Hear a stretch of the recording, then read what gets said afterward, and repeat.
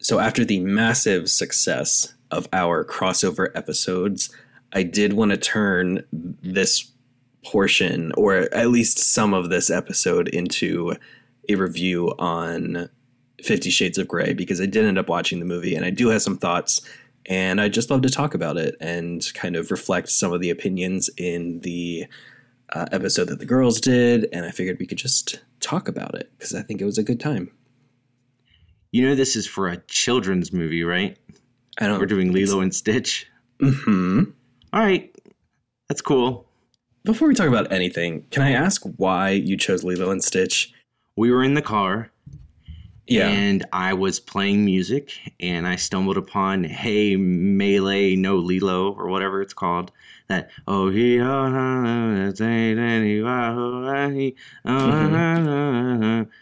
it's like the first song that kind of plays in the movie. Right. I love that song. I don't know what they're saying, but I love that song. And I just remember you saying like, hey, could we talk about Lilo and Stitch this week? I was like, yes, absolutely. I mean, I remember the exact moment that it clicked in my mind. We should talk about Lilo and Stitch. I'm game. I'm ready. So here's a Lilo and Stitch and 50 Shades of Grey quick take. First off, I've said this a million times. I, again, think that this crossover was such a success. I think you did an incredible job explaining that movie to me. When I did it for The Lobster, I think one of the most challenging things for me was trying to figure out how much and how little detail I needed to share with you. And I think maybe I went a little bit overboard, but I think you found the perfect balance. You were able to make it succinct and still get the main ideas across. And I think you did a really, really good job. I was laughing and grinning the entire time. It was great. And then listening to the girls do our format on this movie and just kind of listening to what they had to say and kind of going into the history of the movie. It was, this was just so good. It worked out so well. I'm really glad that we did this. Okay, I want to respond by saying, like, thank you. That means a lot to me. He's talking about our last episode, which was a crossover with We Explain Movies, wherein we switched formats. Their format is to, like, take a movie and have one of the people, like, go beat by beat through the entire movie, if you're not familiar. And it's really awesome. Like, it winds up being really funny having someone explain it to you. No matter, like, how scary or sad or anything the movie is, it winds up always just being a really good time. Or bad.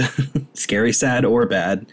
Yeah, so we switched with them, and they did our format, the Take 1, 2, and 3 format, and their episode was absolutely incredible. But I also want to tell you that, like, not only was your episode when you did The Lobster, which you guys scroll back on our website like a couple of pages and you'll find The Lobster, and that was when Jordan did that to me, explained the movie to me, and I thought you did a fantastic job. Once I watched the movie, it was, I think it says something like when you watch the movie and your description was better than the movie. You know, like, I think that's how you know you've done a good job. Like, I enjoyed your description more than the movie. But I will say on this particular episode, I don't think it would have been nearly as fun or as funny if I didn't have you to sort of bounce off of and react to the ridiculousness of this trash film. Well, I'm glad. So you did a wonderful job as well. I mean, I know you weren't like acting or trying. You were simply reacting as best you could to what the hell was going on. But you did a great job as well. So I did watch, thank you, and I did watch the movie, and I can definitely say that your explanation was way better than the movie itself. Oh, well, I that think means a lot. The 5 of us can agree that this is not, it's not a great movie. It's really not. It was definitely like a hit me in the face moment when I was like, wow, I don't like this movie. I'm really surprised that I don't like this movie because I used to love this movie. I don't know what happened. And I can't really explain it. It's just strange. I just thought it just had merit before that I just don't see anymore. It's very strange. I don't understand it. But now I'm excited. I want to watch the sequels with you. I eventually want to talk about them. It's going to be an interesting time for sure. It is. Along that vein, though, I do have some opinions and some thoughts. Oh, yeah. Talk to me about the first one. Call me crazy. Obviously, first thoughts, I guess immediate thoughts. I wrote this in my Letterboxd review. I don't know who gave a 12-year-old going through puberty. What was it? $40 million to make this. It has every single trope of cringy fan fiction, and it was really hard to watch. But Dakota Johnson, unsurprisingly, massacred the role. She did an incredible job. She really stuck to it, and she committed, which Yeah, I think that says a lot that she committed to how sort of ridiculous things were. I have a question for you. The girls brought up the argument that this movie was self-aware and was maybe a satire or like kind of like, I think they said taking the piss. What is your opinion on that? Do you think that this was intentional? Okay, so I'd like to think that it is. Okay. I'd like to think that the movie's in on the joke.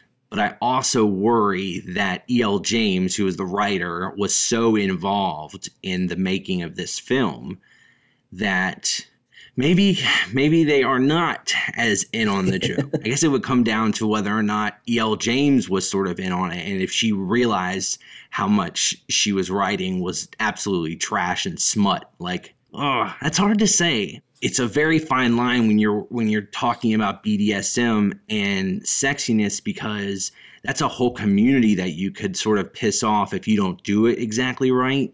Mm-hmm. But you're trying to make this as accessible to everyone. Does that make any sense? It does, yeah. And I think the girls really went into that and went into the specifics of what went wrong with this movie. So definitely go listen to them.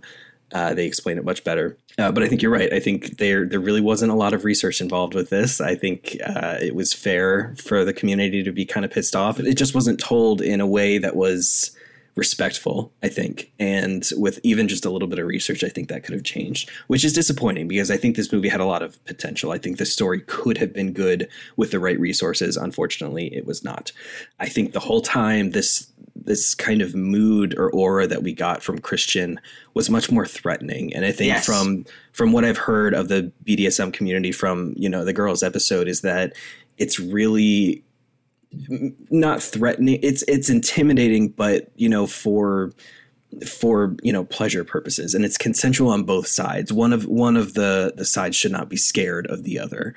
Yeah, like there's nothing wrong with BDSM. In fact, like I think it could probably be cathartic for a lot of people. Not to mention, like obviously it's wrapped in sex, so that's good for lots of people as well. This movie made it feel like taboo. It made it feel taboo, and it turned it into abuse. Is what happened. It's yeah. And in like this modern day of like being like hyper accepting and not kink shaming and all that stuff, it sort of plays a little differently, because having her sign like a consent form, like that's good. I'm glad he did that, but like, I don't know, it's setting it up to be this like horrible thing, whereas like BDSM is not that big of a deal. I think just the connotation of this entire movie was just off. It was just off, and it shouldn't have been that way. However, I do have some points that I did like, and I want to talk about those. Talk about them, please. The obvious, I think the soundtrack was so good. It was incredible. It really is. It's a great soundtrack. Yeah, yeah. So that team, kudos. You did a great job. My favorite part is the airplane scene. I think the music fit so well there. And was it as good as when I sang it to you?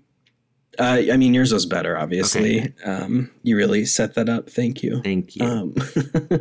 I enjoyed the last third of the movie.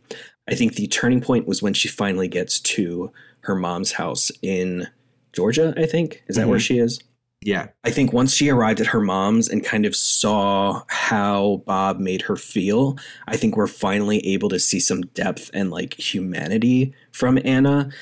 Granted, this is her mom's fourth marriage, as she's mentioned. As someone who's not had a relationship or has always dreamt of one, the scene finally makes that part of Anna make sense. Like, she has dreamt of this. She's always wanted this. And it kind of makes her reactions make sense. And it's really one of the first times we see any humanity in her and not just this bag of meat that Christian can, push around.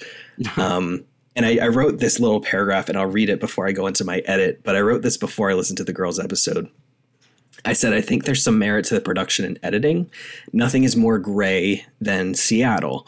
And the color palettes made sense. Things were very muted, very subdued. It's rare that we saw, it's not this like blissful, happy romance. It makes sense that we rarely see a sunny day. And I think it's no mistake that this took place in Seattle. Like 50 Shades of Grey, it's like a really, And it's also like not that far away from Forks. What's Forks? Is it Forks? I'm probably saying something wrong again, but that's where Twilight takes place. Oh, okay. In Washington. So I was like, yeah, that was really well done. I don't know if that's a book thing or a movie thing. Like, I don't know who did it first, but I was like, props. And then I listened to the girls episode and I was like listening to them talk about it. Courtney said it perfectly when she said, Elle James just isn't smart. She did it on accident. Yeah. And I realized that this is not a 50 Shades book or movie thing. It is a Twilight thing. And Twilight did it first. Totally. And I forgot that like Twilight was supposed to be set in the foggy, rainy Northwest where there is no sun. And we don't, Edward has to hide his sparkliness. So we can just scratch that point off. I just thought that was funny. Oh, man, it makes me want to watch Twilight. Yes, I totally agree. I can't remember exactly who said it, but I think one of them had talked about the fact that they didn't really think that it was like an attractive looking movie. The cinematography wasn't that great. And like, I think there are definitely aspects of it that could have been improved. But like specifically, I thought the boardroom scene was just so gorgeous. I don't know. I just thought like there was a lot of like really pretty shots that I really enjoyed. I don't know how well it aided in telling the story. And I know cinematography is supposed to work hand in hand with the script and the editing and all that stuff. But I was definitely at least impressed by some of the shots that they got. I'll leave it with this. I think the movie could have had potential. I think it could have been great if there was any kind of research done beforehand, really by any of the parties. Like there were too many hands on this to make any of that excusable, but it was very clear that there was none done. I still keep it as a 4 on my Letterboxd. In the beginning, I think I realized it was worse than how you were describing it, but the potential and the third act kind of bumped it up just a hair for me. However, I don't think I'm going to watch the others. I kind of don't want to support them, really. And I think one of the girls said it in their episode that it should have just ended with that last elevator closing and Anna leaving and just that being her answer and that being the end. I think that really closes it up beautifully. And if you want to watch them, fine. But I think my direction is going to go straight to the Twilight universe. I've seen all the Twilights. I want to watch these sequels. So I'll be watching the sequels. I know I'll obtain them without paying for them. No, okay. I'm just kidding. I'm obviously going to pay lots of money. Don't come arrest me, FBI people. Right. Okay. Yes. But yeah, I think I've only seen the first one like once, and it was years and years and years ago. I have not seen any of the other ones, and the girls can't stop talking about them. They're a mess, but it's definitely like a fun ride through all 5 of them. I guess there's 5 of them. Yeah. There's 5? Yeah, because it's what's the last book? New Moon. Oh, what's the third one called? Breaking Dawn or something? No, that's the 4th one. What the fuck is the 3rd one called? Eclipse. So it's like New Moon is when Edward leaves, and there's like an absence because like New Moon is when it's gone, and then Eclipse is when like Jacob comes in, and there's you're spoiling things now. I don't know spoiling anything. I'm just telling you that like the points or the names of the books actually mean something. Why did Edward leave? You'll see. Okay. It's not a big deal. Like I promise. Are they streaming anywhere? Huh? Are they streaming anywhere? I don't know. We're gonna have to figure that out. There's a website called Just Watch, and you can type anything in there, and it'll tell you what streaming services it's on. You can even plug your streaming services that you have in, and it'll just show you those. Really dope website, and it's free. You hear that? Just Watch. Sponsor us. Non-spawn. Sponsor us. Oh, okay. So we're done with 50 Shades, right? Yeah, I'm done. I'm done with that. Okay, great episode. From We Explain Movies. They did a wonderful job. And but okay, so I wanted to talk about one thing. I said in the last episode that Aaron Taylor Johnson was Sam Taylor Johnson's brother. Aaron Taylor Johnson is Wanda's brother. He is Sam Taylor Johnson's husband. So I just got that. I got my wires crossed. And then I forgot to tell you that I have been watching The OC with Kayleen, who is one of the We Explain Movies aunts. And, well, we've not been watching it, like, together, but she was watching it, and I told her that I, like, loved that show when I was younger. And she was like, oh, my God, you should watch it as well. So I started, and I'm, like, almost done with the first season, and she's on the third season, and I think there's only 4 seasons. So she just, and it's not been that long, so she is powering through it. And I just wanted to say that out loud, that Kayleen and I are getting back into The OC. Or, well, she's never seen it, but she seems to be enjoying it. And I really like it up until, like, one particular point, and then I fall off. But still a good show. So, like, soap opera-y? No, I mean, I like the actors, and yeah, like, a lot of, like, melodramatic things happen. And like, you know how every week on Grey's Anatomy there's like a bomb going off or a shooter or a storm or something like that? There's sort of aspects of that come through. Does the OC come with every episode having a version of Chasing Cars acoustic? No, not quite, but they do have a good soundtrack, a very, like, nostalgic soundtrack for someone that listened to a lot of music back then. I don't even know when it came out, but I just wanted to reference that because that is something I'm also doing. Did you watch anything new this week? I don't feel like I have. Not since I brought up. Actually, let me check my letterbox. I mean, we just had an episode like 3 or 4 days ago, so we did. Yeah, I don't think I've watched anything since. Forgive then. us. Did I talk about Bad Trip? I don't think I did. Yeah, actually. You did. Well, no, you told us. You told me and my mom. Yeah, when we were all together. I watched it. It was really funny. I was surprised myself at how much I laughed at that movie. You actually kind of sold me. I'm going to get around to watching it for sure. Oh shit, I watched I Care a Lot. Did I talk about that? I don't think I did. No. I Care a Lot is really, really freaking great. And I think I honestly loved every minute of it. And there's a point in time where I'm questioning my allegiance, like where I fall. Like, what do I want this person to win or do I want this person to win? And at the end of it, I was very happy. Wait, who recommended that movie to you? You. I know. Oh, okay. You're welcome. You did. Yes. Thank you so much. It's I knew so you would. Good. I mean, I gave it a 9 out of 10. I was absolutely blown away. Rosamund Pike has never, ever let me down ever. And I've only seen, I think, like 3 of her movies, but still. I want to see Hostels. She's in that. I don't know what the hell that's about, but. Is that the scary one? Huh? That's Hostel.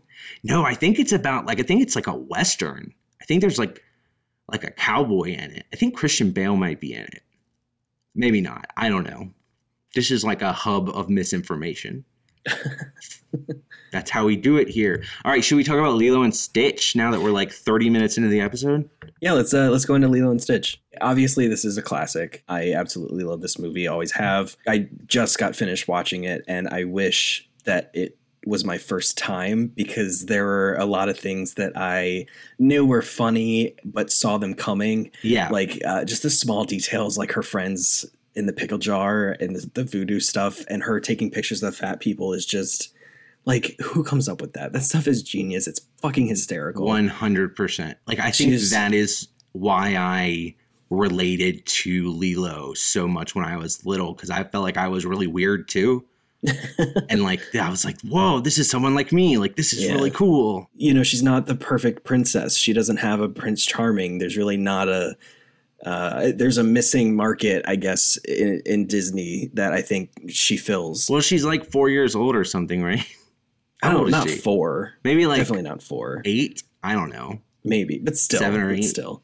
And I mean, it also, you know, it's a movie about a kind of dysfunctional family and definitely what that feels like and having to raise a child on your own. And I will say that the ending doesn't really make sense. I think they were about to take Lilo in the car with Bubbles.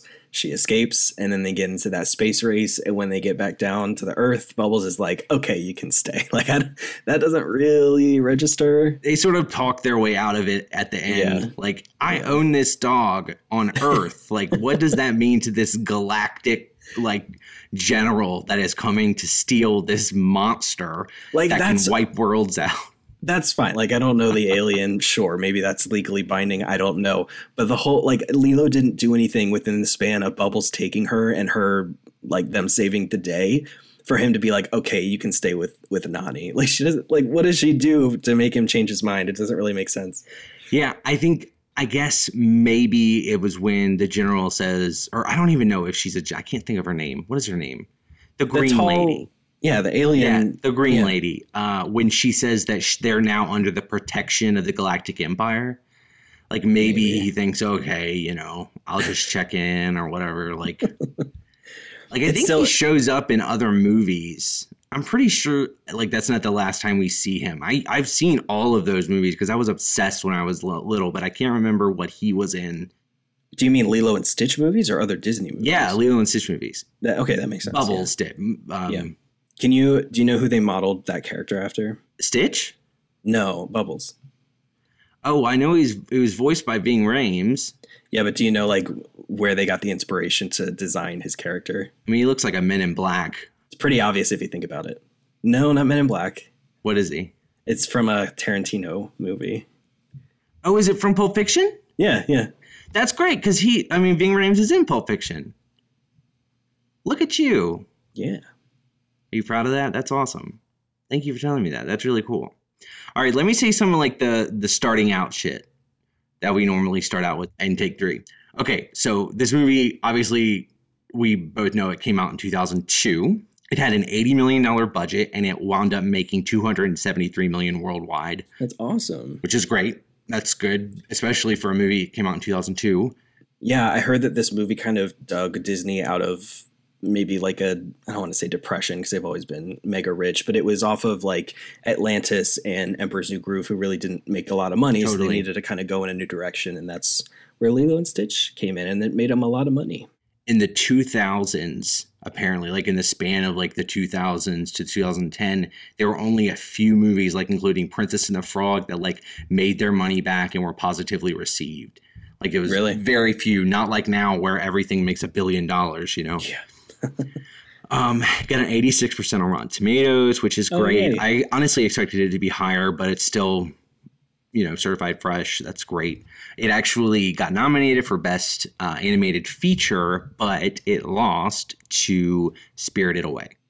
You know what's funny about that? What? Is that the voice actress that played Lilo also played the lead role in Spirited Away. Totally. So it's funny that worked out for her.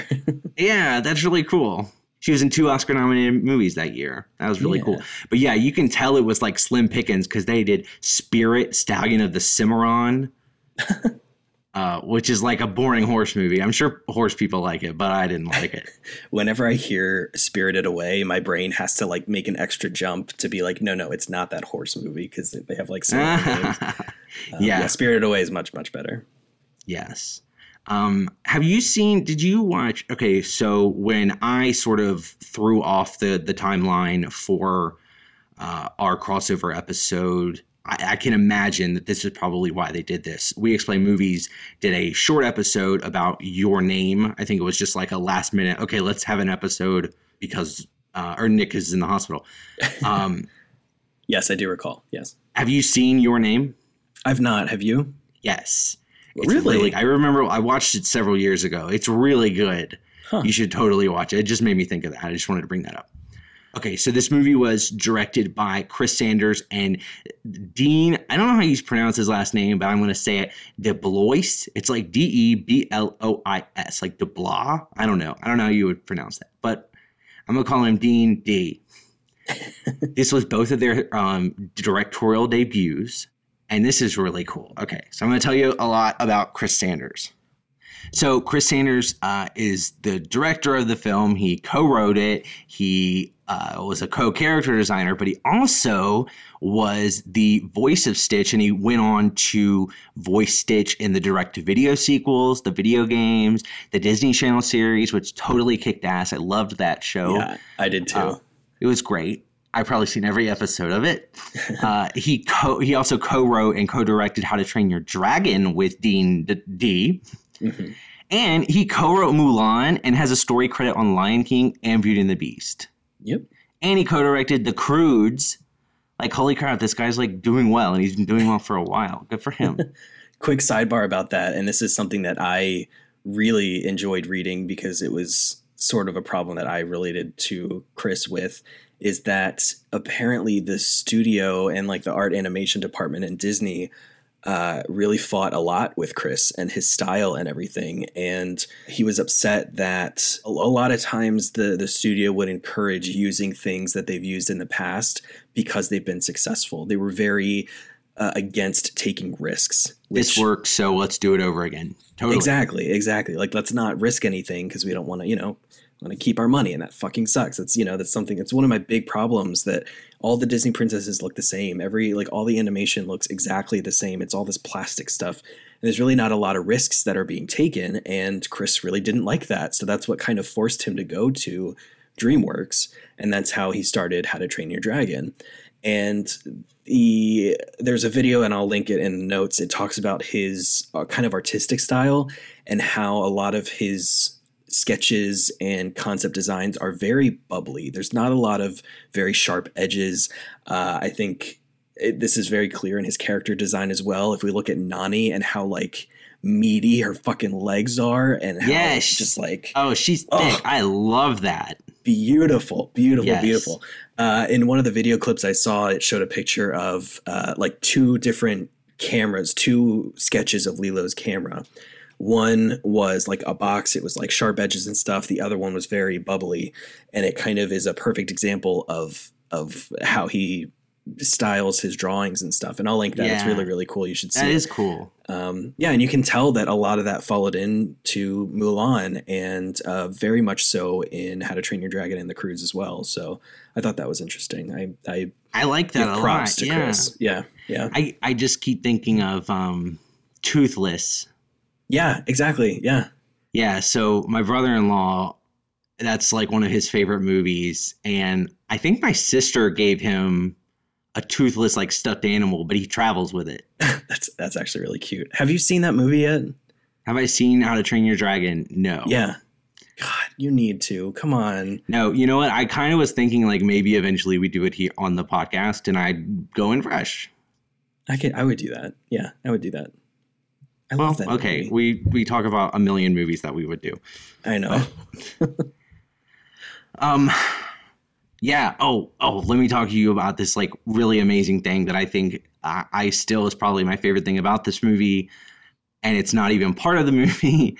It's just so amazing. So Disney had a bunch of trailers that came out that inserted Stitch into a lot of like the Disney classic animated movies. So there's a Little Mermaid one where Stitch like surfs a wave that crashes on Ariel. There's one where Stitch is, when they play the Circle of Life on Pride Rock, Rafiki lifts up Stitch instead of Simba.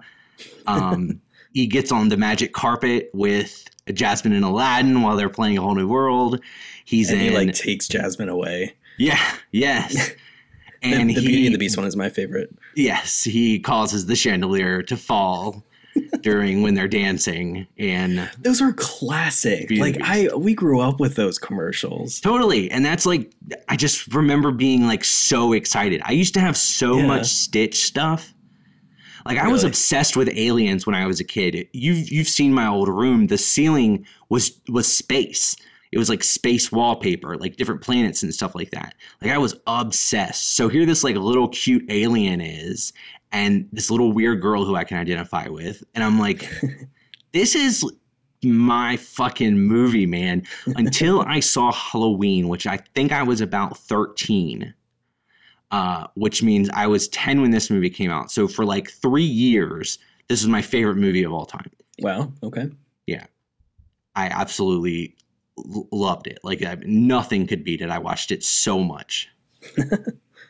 Yeah, this is up there with like Emperor's New Groove and stuff for me. Like those are just classics that still hold up. They're still funny as fuck today. Totally. My favorite 2 animated movies of all time, and it's hard. I think we did like a list a long time ago on here, but it's sort of hard to place them. It just depends on like how recently I've watched one or the other. But it's Moana and Lilo and Stitch, and it's funny because like both of them are like very island centric. It's funny how those two are my favorite and they both have like a lot in common. Yeah. Apparently, the story was first originally meant to be set in Kansas. It was meant to be about an alien in a forest where all of his interactions were with woodland creatures who wanted nothing to do with him. And thank God they decided to set it in Hawaii instead, because that sounds boring as fuck. I mean, I'm sure it would have been cute and awesome, but like Hawaii, like the island, I don't know. Yeah. Like I just have, I think I do need to go to Hawaii, because I'm just thinking of like movies that are set in Hawaii. Like I think about the Brady Bunch going to Hawaii a lot. I watch 50 First Dates. 50 First Dates is like my favorite Adam Sandler movie. I just love Hawaii. They start off this movie with like one of the best jokes where Stitch hijacks the police car and he's landing on Earth and she's like, what is that blue stuff? And they're like, oh, it's water. And she goes, that's fine. Like he can't survive in water. Earth is mostly water. And then as it zooms in, there's that little island. She's like, no way. Yeah. You gotta be shitting me. Like it's so fucking funny. It's an island. Yeah, that is awesome. And I love how at the beginning, it's really funny when they talk about mosquitoes being endangered species. And then it turns back around that Bubbles is the one, Bubbles is the one that convinced them that it was an endangered species, which made me very happy. Because I was like, you got your facts wrong, because there's way too many of them. I'm sure that we need them. I don't know why. I'm not an ecologist or whatever the hell you would call it, but mosquitoes suck ass. Tia Carrere, and Jason Scott Lee, who are the voices of Nani and David. Mm-hmm. They both grew up in Hawaii. I believe Tia was born in Hawaii, so That's they kind of awesome. helped. Yeah, they helped with the dialogue and the slang for the characters in this movie, which was super cool. Oh, I like that they were like on board that early. Yeah. That's cool. I like that. In the end chase with Stitch and Jumba, the original scene was meant to be with an airplane that they hijacked. But since this movie came out very close to 9/11, they reworked that to kind of make it the ship that Jumba and, was it Peakley? Pleakley. Nani and Lilo's last name is Pelekai. Okay, I saw that and I had never known that before in my life. I had no idea what their last names were. So Pele is the goddess of fire and volcanoes in Hawaii, apparently, and Kai means seawater in Hawaiian. And you can see their last name when they stamp the adoption paper at the pound or the adoption center or whatever. You can see it on it's signed Nani. That's really cool. Maybe I was on IMDb or something, and I'm like, what? Their last name is Pelekai? Okay, That's cool. And the last thing I figured you would have brought up by now, but do you want to kind of talk about Lilo's character and some of the other, Lilo's voice actress and some of the other things that she's been in? Okay, so DeVay Chase it was very little when she did this, and she was also pretty young when she was Samara in The Ring. She's the girl that crawls out of the well and kills you, basically. And she's also in Donnie Darko. And she actually grows up, and there's a movie called S. Darko, which I've never seen. It probably sucks. Is it like a Donnie Darko sequel? Uh-huh. Oh my God, I didn't realize that was a thing. Yeah, like I'm kind of like apprehensive to watch it. I don't think it was very well received, but whatever. That's awesome. Oh, I want to talk to you about Tia Carrere, maybe? I feel so bad when I pronounce people's names wrong. Not that they like have any idea we're talking about them right now, but I really like her because she was in Wayne's World 1 and 2. Oh, really? Oh my God, I love Wayne's World. I'm showing how gay I am. AJ and the Queen, which is RuPaul's show, that really, really unfortunately got canceled before they could finish the damn story. Because we got one season, but like it's left on a giant cliffhanger, and then they canceled it, which is ridiculous. Because it was like a cute show. It was stupid, but it was cute. And you would think that like the clout that RuPaul has would be able to keep it going for at least more than one season. Anyway, she's like the main bad guy on that show. And I really like her, and I love her voice. And Nani to me sounds a lot like Jennifer Lopez. Okay. Do you not, I can do see you not that, hear yeah. that? When she's like, Yeah, I do. stupid head, and like she kicks the car and stuff. I don't know. To me, I'm like, oh man, I think of Jennifer Lopez every time I hear her voice That's funny. at the beginning of the film. I just want to say that I totally identify with that poor guy with the ice cream. That's how I seem to tan. I also love the soundtrack so much, especially the last song, It's a good one. Burning Love by Winona Judd. That gives me like total goosebumps. I was like literally dancing when I heard it last, when I watched the movie, and it just caps off the movie so well. I don't know. I could talk about that forever. No, you're right. I completely agree. And one more thing. Okay. I just thought it was so funny. I noticed this just this last time I watched it. Pleakley's like holding up that Viewmaster and looking at the shots of the Earth or whatever. Right. I love that Pleakley has one eye and he's looking at a Viewmaster, and then he hands it over to Jumba, who has 4 eyes. 4. And it's like, this doesn't work for either of you. I love that. I thought that was really funny. Yeah.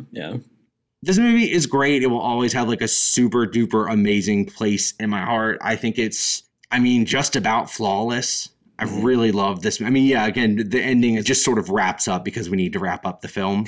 The ending did not, spoil this in any way whatsoever. I still love it. It's the hammock scene gets me every time. Heartbreaking, absolutely heartbreaking and devastating. But I am very glad that it does work out in the end. Yeah. So, yeah. Even if it doesn't make sense, I'm glad it just happened.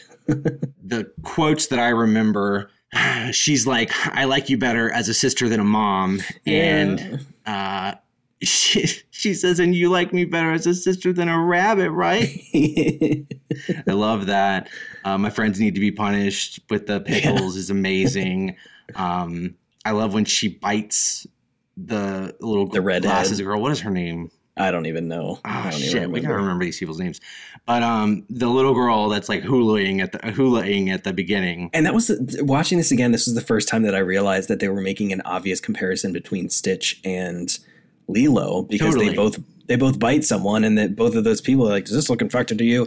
And I thought that was really clever. I've never noticed that before. So they are, they are like different sides of the same coin. Like they're meant for each other. And it totally makes sense. I don't know what else to say other than like killer movie. God, if you haven't seen it yet, please watch it. Like it's worth it. I'm 28 years old. I still love the fuck out of this film.